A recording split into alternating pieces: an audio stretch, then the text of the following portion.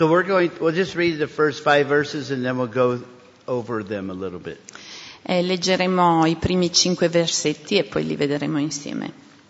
So Paul, an apostle, not from men nor through man, but through Jesus Christ and God the Father who raised him from the dead, and all the brothers who are with me, to the churches of Galatia.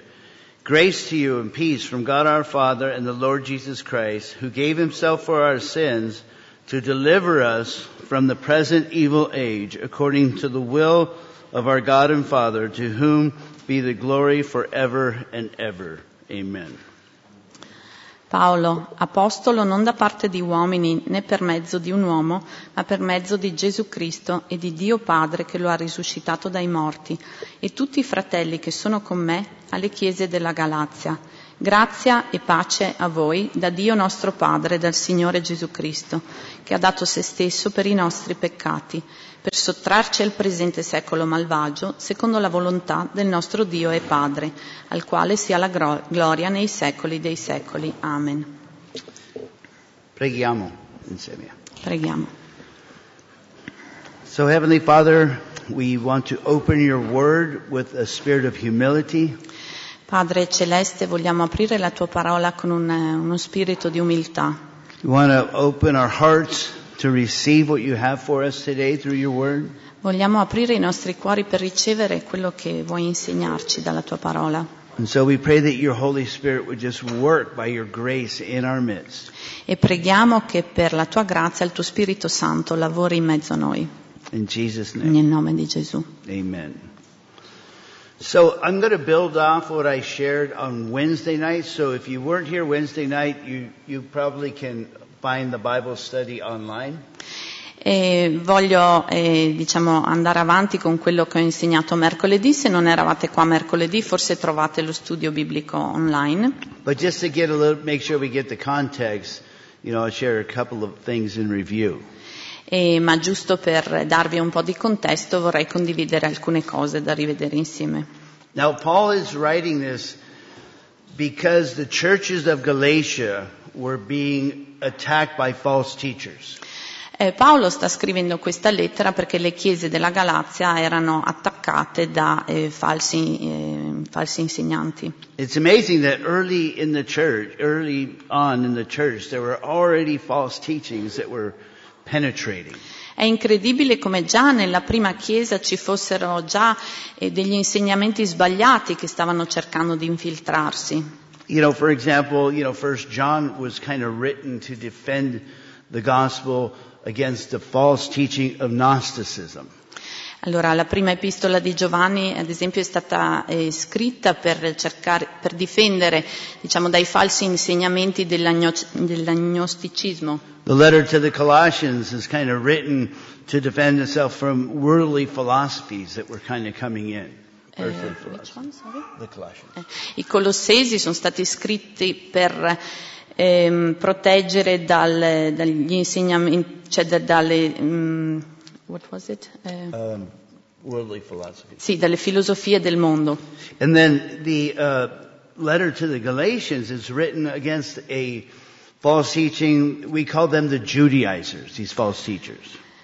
E quella dei Galati è scritta contro gli insegnamenti, cioè per tutelare dagli falsi insegnamenti degli giudaizzanti. And this was really, in essence, just legalism, law. E nella sostanza era contro il legalismo, contro la legge. You need to work, you need to do things in order to earn God's favor.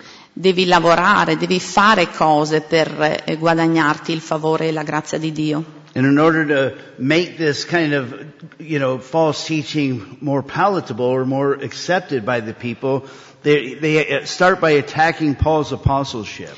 E per rendere, questi falsi insegnamenti più appetibili e per avere più seguaci, cercavano di attaccare l'insegnamento di Paolo. Because if they could attack Paul's apostleship, they would be able to attack his authority.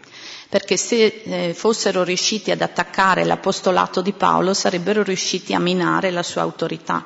Because the apostles had a great deal of authority, especially concerning the revelation, the doctrine of the gospel. perché gli apostoli avevano una grandissima autorità per quanto riguarda la dottrina del Vangelo. And if they could attack his authority, then they would be able to attack his gospel. E se loro fossero stati in grado di attaccare questa autorità, sarebbero stati in grado di attaccare anche il Vangelo. And so we really dove in a little bit on that in verses 1 and 2 on last Wednesday night. E quindi ci siamo concentrati sui versetti 1 e 2 mercoledì scorso. So we're going to pick it up on verses 3 and 4. E quindi riprendiamo dal versetto 3 e 4. Where he says, grace to you and peace from God our Father and the Lord Jesus Christ, who gave himself for our sins to deliver us from the present evil age, according to the will of our God and Father, to whom be glory forever and ever. Amen. Grazia e pace a voi da Dio nostro Padre e dal Signore Gesù Cristo, che ha dato se stesso per i nostri peccati, per sottrarci al presente secolo malvagio, secondo la volontà del nostro Dio e Padre, al quale sia la gloria nei secoli dei secoli. Amen. You know, in Paul's letter to the Romans, he kind of summarizes the gospel in 2 verses. E nella lettera di Paolo ai Romani lui riassume, tutto il Vangelo in 2 versetti. In verses 16 and 17 in Romans chapter 1, he says, for I am not ashamed of the gospel, for it is the power of God for salvation to everyone who believes, to the Jew first and also to the Greek. For in it the righteousness of God is revealed from faith for faith, as it is written, the righteous shall live by faith. Versetti? 16 e 17. Allora, Romani capitolo 1, versetti 16 e 17. Infatti io non mi vergogno dell'Evangelo di Cristo, perché esso è potenza di Dio per la salvezza di chiunque crede, del giudeo prima e poi del greco, perché in esso la giustizia di Dio è rivelata di fede in fede, come sta scritto, il giusto vivrà per fede. And really the rest of Romans up till the end of chapter 8, Paul goes into depth about these 2 verses, about the gospel. E fino alla fine, del capitolo 8, Paolo, approfondisce questi 2 versetti in realtà. But if you even wanted to take the gospel, you wanted to summarize it and boil it down even more. Ma volendolo sintetizzare, riassumere, restringere ancora di più, 2 words. 2 parole. If you wanted to take the gospel and boil it down into 2 words, se tu volessi ridurlo essenzialmente a solo 2 parole, it would be grace and peace. Sarebbe grazia e pace. Of course, this is a typical greeting, Paul is greeting the church. Paul is greeting the church. It's a typical kind of greeting. Paolo qui sta, salutando la Chiesa, è il suo tipico modo di salutare nelle lettere. Shalom was the typical Jewish greeting, it still is today. E shalom era il tipico saluto ebraico, e lo è ancora oggi. And grace was the typical Greek greeting. Mentre grazia era il tipico saluto greco. Yeah, because sometimes I'll see an Orthodox Jew. A volte vedo un ebreo ortodosso. Especially when I'm in Israel, there's a lot of them. E quando vado in Israele ce ne sono molti. And they always say it twice, shalom, shalom. E lo dicono sempre 2 volte, shalom, shalom. And I always say shalom, shalom when I see them. I want to say peace to you. E quando li vedo anch'io rispondo shalom, shalom. Voglio augurarti pace. They're kind of taken back because, obviously I'm a Gentile. E rimangono sorpresi perché io sono un gentile. But it always kind of breaks a little bit of ice. They kind of, shalom, shalom. They say Però rompe un po' il ghiaccio. But these 2 words are not just a typical greeting, they're theologically packed. Ma queste 2 parole non sono dei semplici saluti, sono densi dal punto di vista teologico. And, Paul, really, that's a summary of the gospel. Ed è davvero uno strariassunto del Vangelo. So I'm going to look at these 2 words. You probably already know them pretty well, but we're just going to reiterate them. Quindi voglio guardare con attenzione queste 2 parole, le conoscerete già, ma insomma voglio rivederle insieme. And the reason is because, we all have the same human tendency. E il motivo è che, insomma, abbiamo tutti le stesse tendenze. You know, I know how you guys are. Io so come siete fatti voi. You know why? Sapete perché? Because I know me. Perché mi conosco. And there's certain thing about us all that we all have in common. Ed è una cosa che abbiamo tutti in comune. We kind of tend towards this kind of works idea. Abbiamo tutti la tendenza a quest'idea delle opere, del dover lavorare. And I think over and over again in my life, I need to be reminded about what grace really is.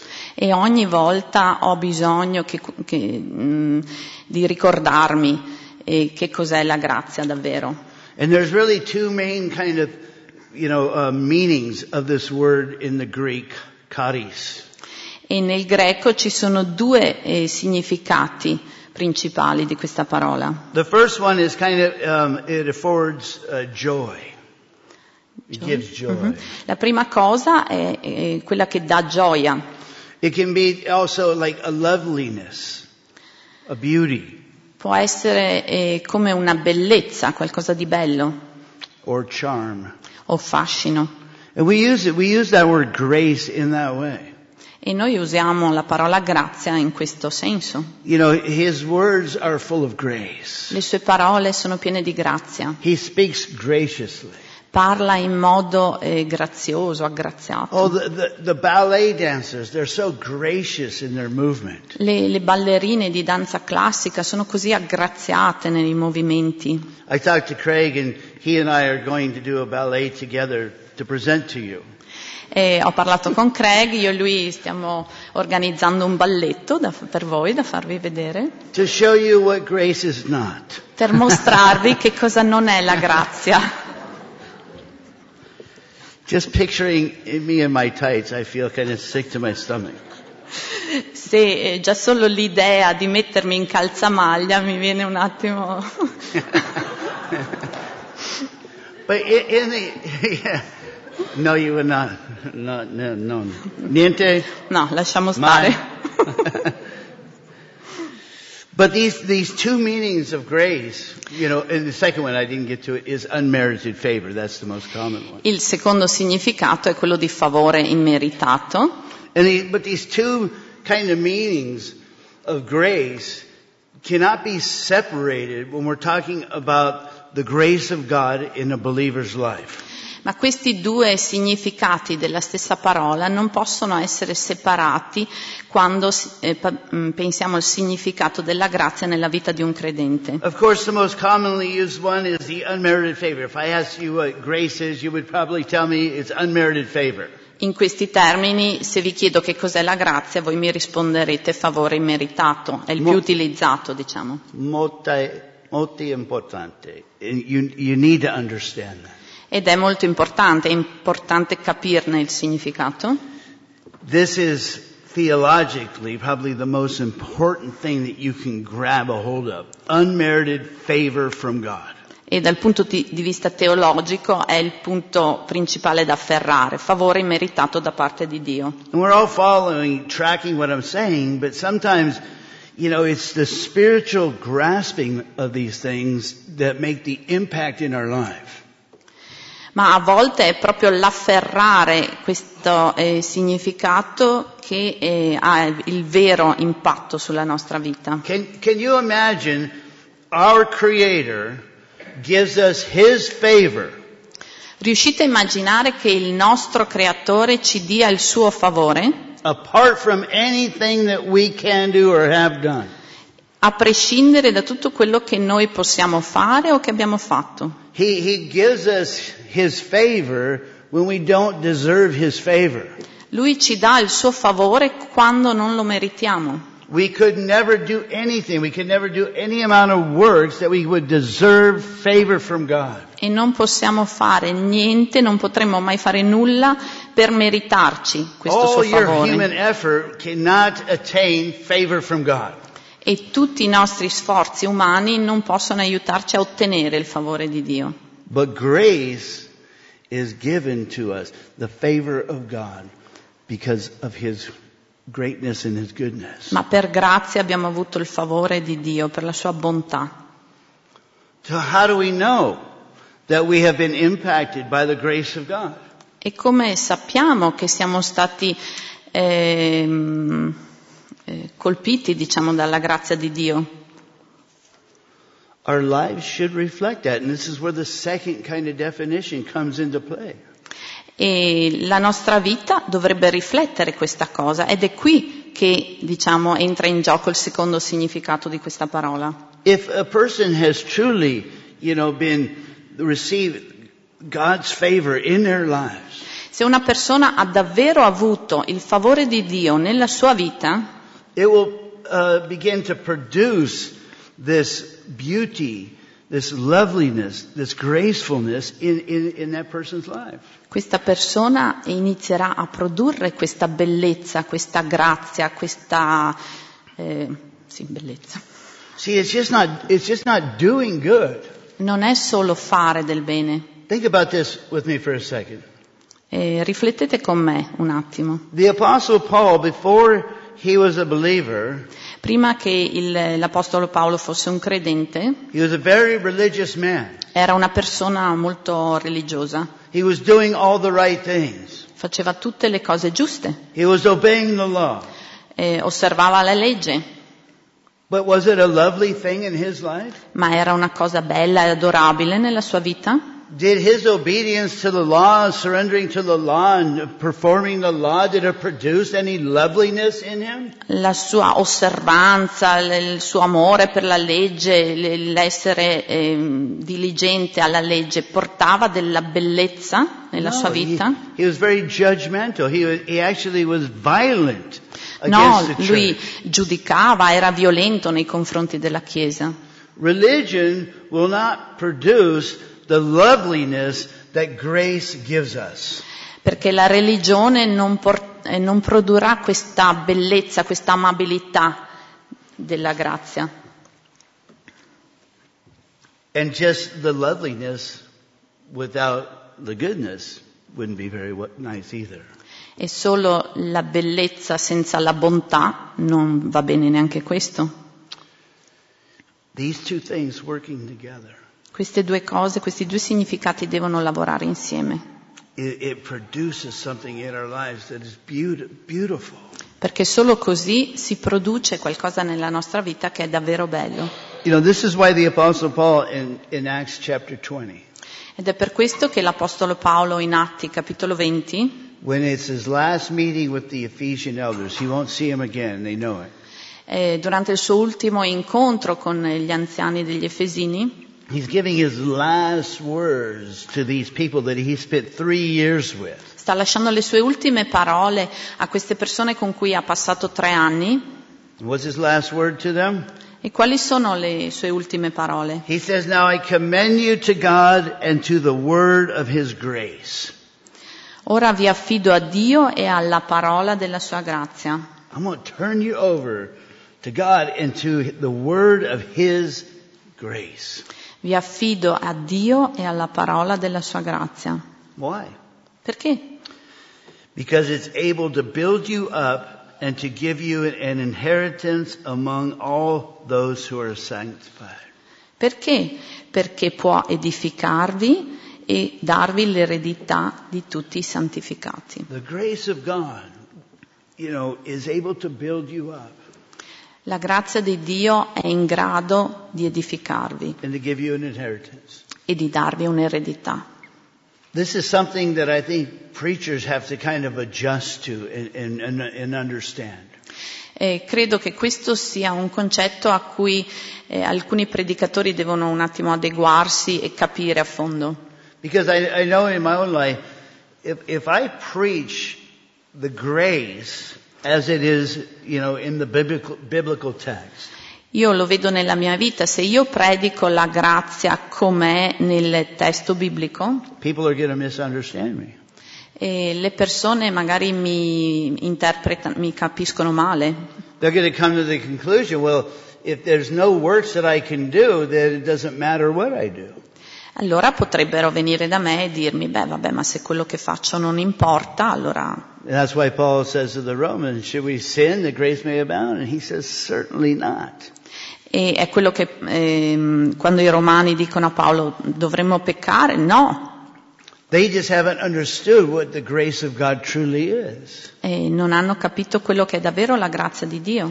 When you grasp this concept of grace, God's unmerited favor, Perché se tu cogli e afferri questo concetto del favore immeritato da parte di Dio, when you don't deserve it, when you deserve punishment, God gives you blessings. se tu non lo meriti, se tu meriti solo la punizione, Dio ti benedice. If you grasp that, it begins to melt your heart, doesn't it?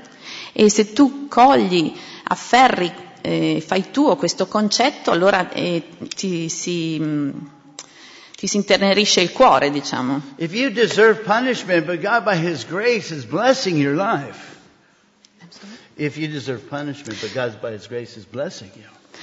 E se tu meriti solo la punizione, ma Dio per la sua grazia ti dà benedizioni, It has to affect you. It has to affect your heart when you really get that. questo deve veramente cambiare il tuo cuore quando cogli questa cosa. And as a result, it begins to build you up. The grace that pardoned you is also the grace that can build you. E questa grazia, diciamo, è quella che inizia a edificarti. So preachers that are out here, Predicatori che siete qua, we have to unleash the grace of God on people's lives. dobbiamo distribuire la grazia di Dio alle We persone. need to trust that it can do what it says it can do. It can build our people up. Dobbiamo confidare che la grazia possa fare quello che è scritto che può fare, può edificare. And that's only received, the only thing we can do is receive it by faith. E l'unica cosa che noi possiamo fare è riceverla per fede.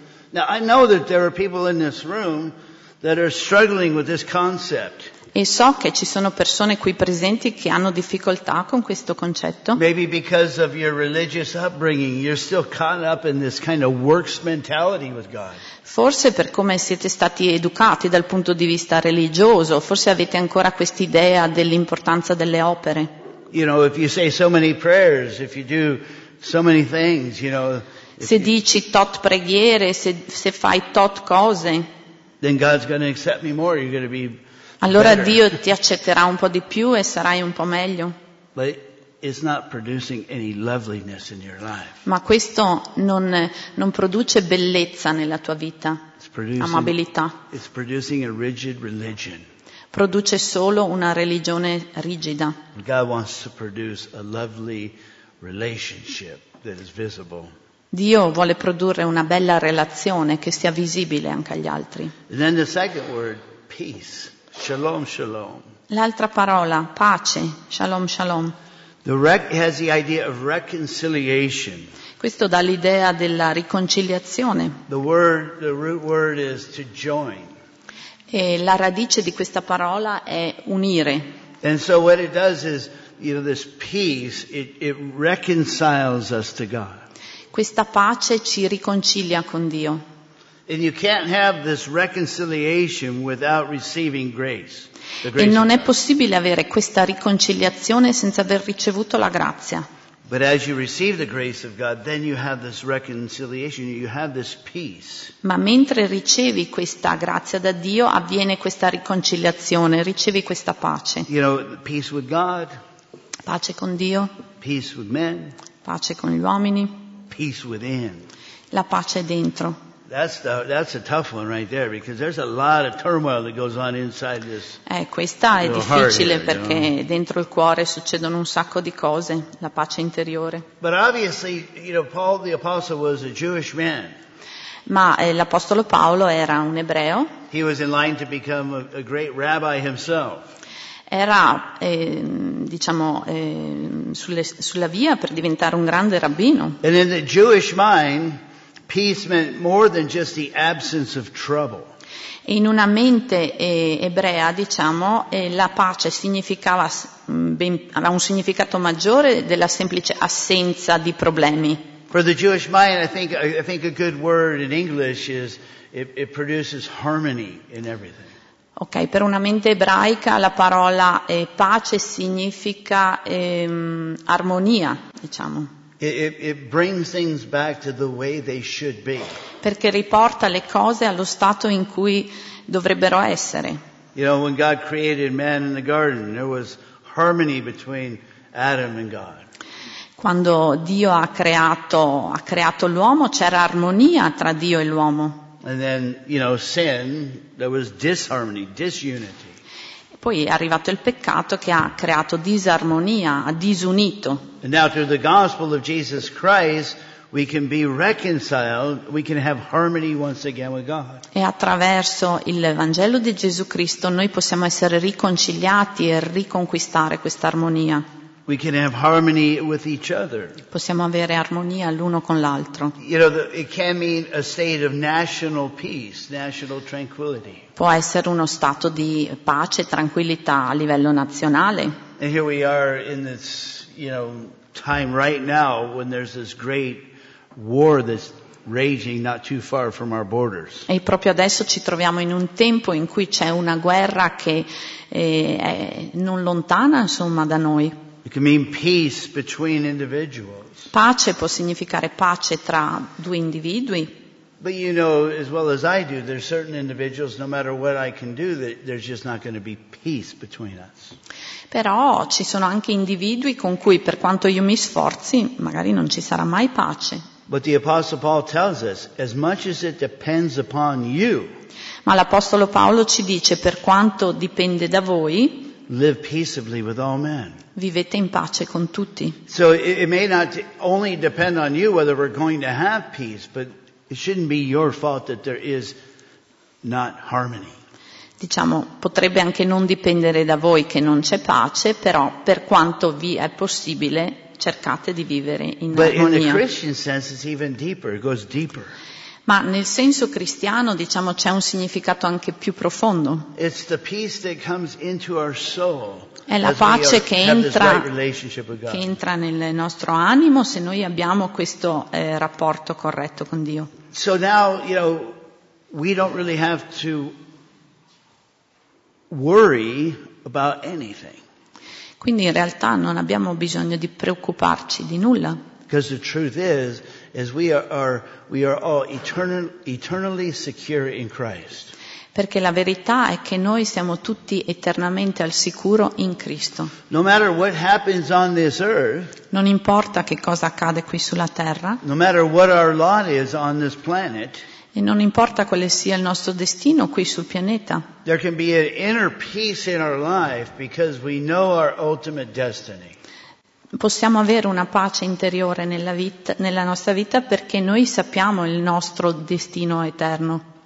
I have a couple of friends that are in the Ukraine right now, pastors, missionary pastors. Ho degli amici, dei pastori missionari che in questo momento sono in Ucraina And they're not leaving. e non se ne stanno andando. They're staying because they want to minister to those people that are there, that are not leaving. Loro rimangono per servire le persone che si trovano là. I think there's 40 million people in the Ukraine. Credo che ci sia una popolazione di 40 milioni di The persone last count was, I think, 3 million of them are refugees. e 3 milioni sono profughi So adesso. that's not even 10%. I can do my math. Quindi non è nemmeno il 10%. So that means there's 37 million people still there. Ci sono ancora 37 milioni di persone là. And I'm so proud, you know, that I know these guys who are kind of ready to lay down their lives. E sono veramente fiero, orgoglioso di conoscere queste persone che sono disposte a dare la loro vita. And that's what they're preaching, that in the midst of this horrible situation, you can have security, you can have an inner peace. Ed è proprio quello che stanno predicando adesso, che nonostante tutta questa situazione drammatica è possibile avere questa pace interiore. And so, the body of Christ, E quindi il corpo di Cristo, there should be no disunity among us. non dovrebbero esserci motivi di non essere uniti. It should just be a kind of a harmonious fellowship, harmonious relationship with Dovrebbe essere una comunità, un rapporto armonioso, because we've received His grace. perché noi abbiamo ricevuto la sua grazia. It's worked in our life and it's producing this beauty, this loveliness. Sta operando nella nostra vita e sta portando producendo questa bellezza, questa amabilità. We've been reconciled to God. Siamo stati riconciliati con Dio. And that's our primary example, to be reconciled with each other. E questo è l'esempio primario che dobbiamo tenere presente per riconciliarci con gli altri. If God has reconciled me, who was His enemy, Se Dio si è riconciliato, cioè ha creato riconciliazione con me che ero il suo nemico, let me get that straight. God was never my enemy. Dio non è mai stato mio nemico. I don't know how to explain this, but I was never God's enemy. That's how you explain it. I was never God's enemy. Io non sono mai stato nemico di Dio. God always loved me. Dio mi ha sempre amato. But I set myself against Him. I was His enemy. That's right. Io finisco. Scusa. Ricomincio. Yeah, finito. Ok.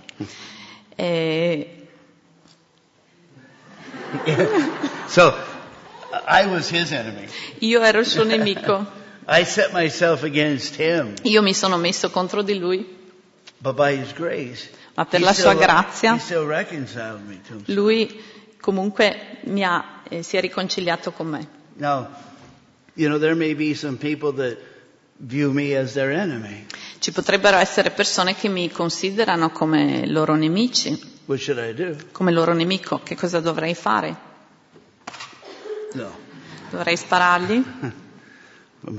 I'm from Texas, so, Vengo dal Texas, quindi Texas, the saying is God and guns. Texas l'equivalente delle pistole? No, I should act like my father. I should imitate my father.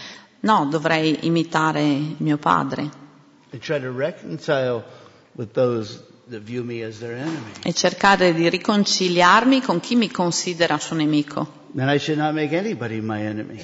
E dovrei cercare di non fare che nessuno diventi mio nemico. But I should love them in the hope that we can be reconciled and that they can be reconciled to God. Ma io dovrei amarli nella speranza che anche loro possano essere riconciliati con Dio. And then he says in verse 4, who gave himself for our sins. Allora un attimo. Ha dato se stesso per i nostri peccati, versetto 4.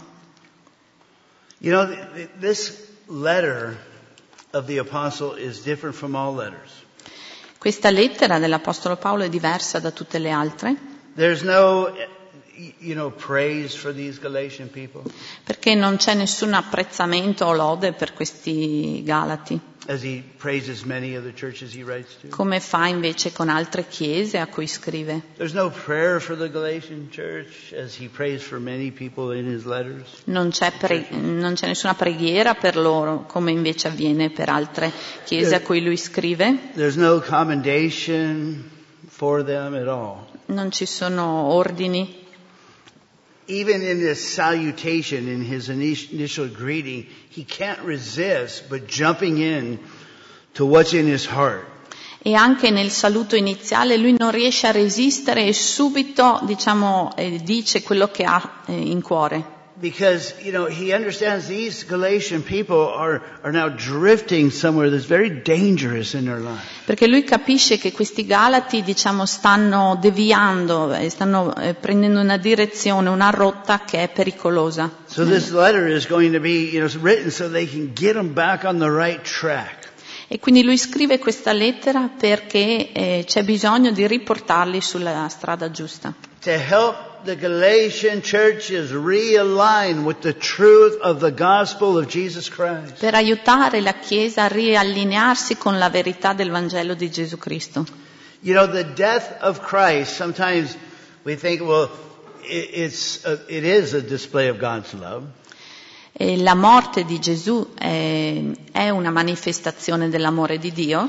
The death of Jesus Christ is also evidence of the heroic nature of Jesus, isn't it? He's our hero. Ed è anche una manifestazione, diciamo, della sua natura eroica. Lui è il nostro eroe. But the primary purpose, you don't ever forget, the primary purpose of Jesus' death was as a result of our sin. He died for our sins. Ma il motivo principale della sua morte era il risultato del nostro peccato. He sacrificed himself Lui si è sacrificato for our sin. per il nostro peccato. He was the sin offering. Lui era l'offerta sacrificale. If you kind of tie that into the Old Testament, the sin offering of the Se noi lo colleghiamo all'Antico Testamento, lui era l'offerta sacrificale. Jesus is the ultimate sacrifice for our sin. È il sacrificio per il nostro peccato. What is sin? Che cos'è il peccato? Is doing what you shouldn't do È fare quello che non dovresti or not doing what you should do. o non fare quello che dovresti. It's can be done in your thoughts. Può essere fatto nella tua mente, You can do it in your words, con le parole or you can do it in action. o con le azioni. And because we have all sinned and we all fall short of the glory of God, E siccome tutti abbiamo peccato, siamo privi della gloria di Dio. God provided His own begotten Son Ed è per questo che lui ha dato il suo unigenito figliuolo to die per morire the death that we should have died for our sins. per morire la morte che spettava a noi.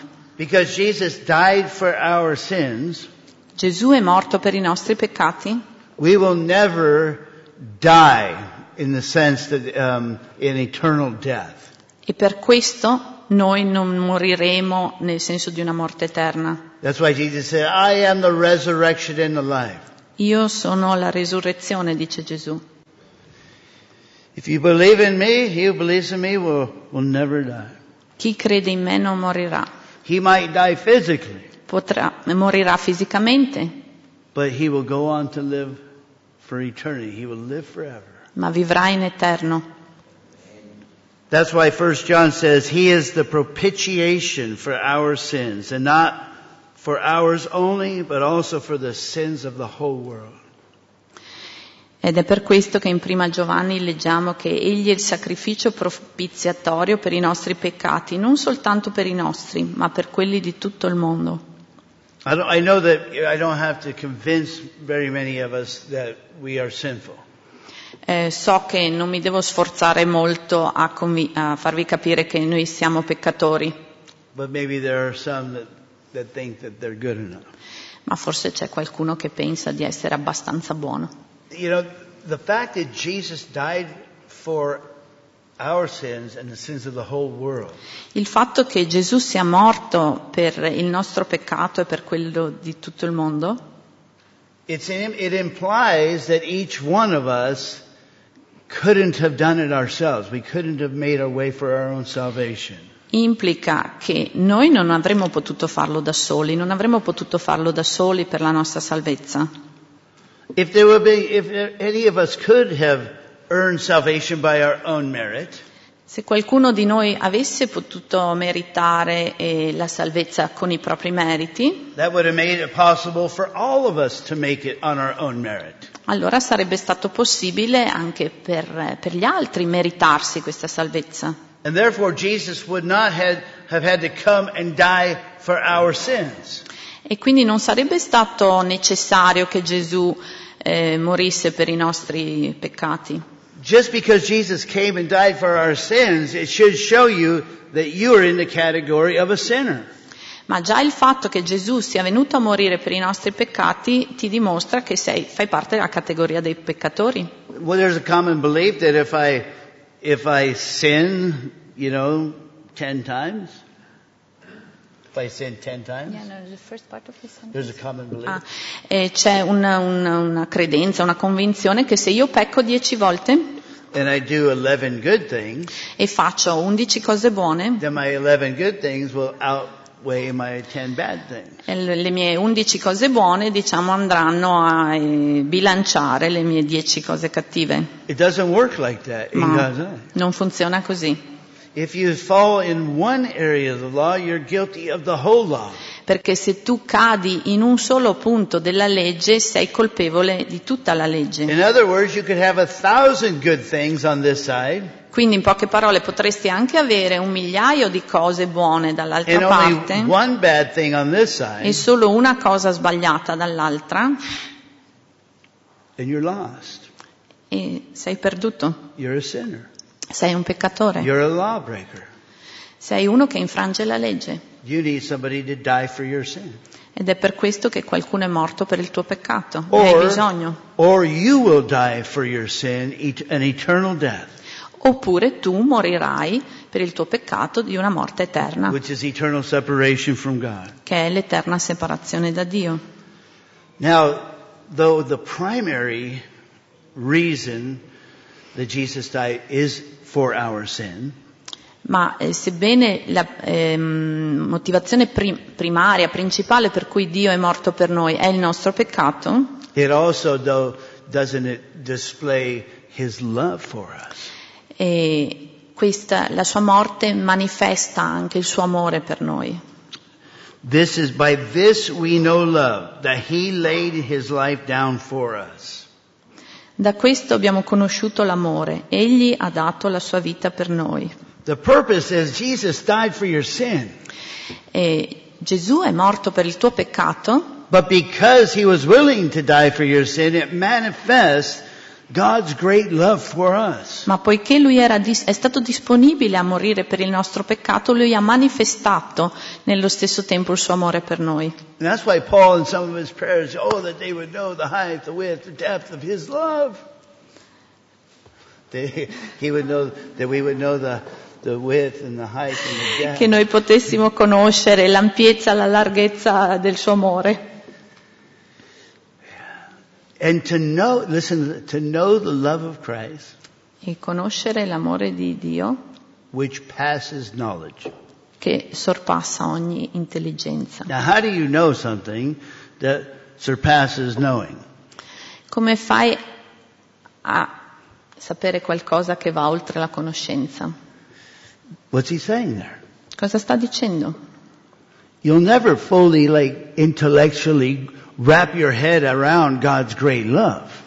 Perché dal punto di vista intellettuale non è possibile capire appieno l'amore di Dio. But what he's talking about is you can know it experientially. You can live it with it. You can Ma quello che sta perceive it. dicendo è che la puoi conoscere attraverso l'esperienza, vivendola, conoscendola. So, to know by experience God's love.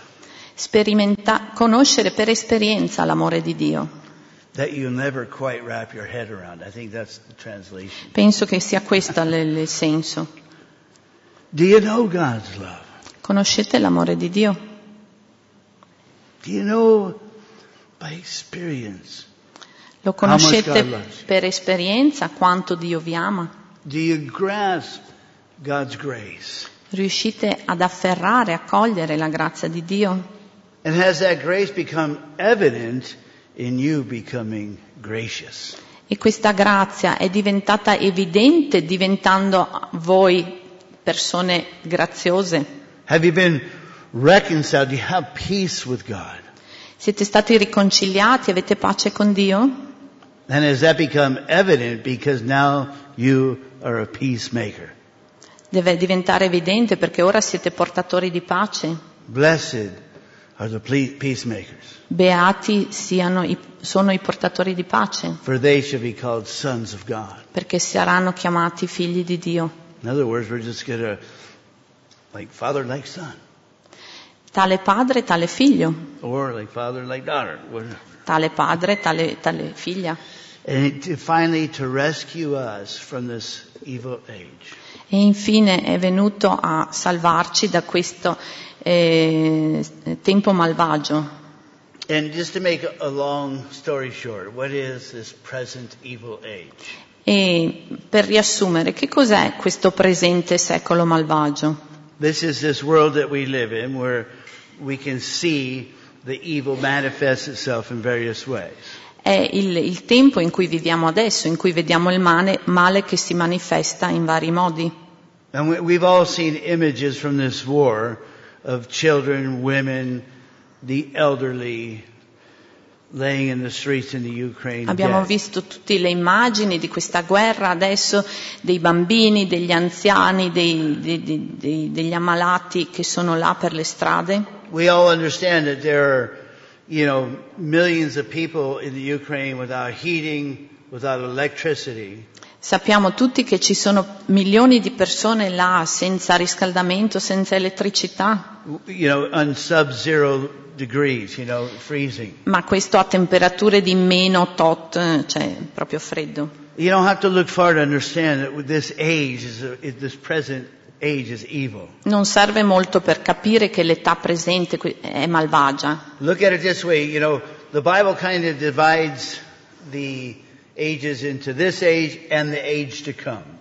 La Bibbia divide sostanzialmente il tempo l'età presente e nell'età a venire. Right? We're waiting for the age to come, aren't we? Noi aspettiamo l'età a venire. When Jesus returns, He puts an end to all the suffering on this planet and He restores things. Quando Gesù verrà e porrà fine alle sofferenze di questa terra.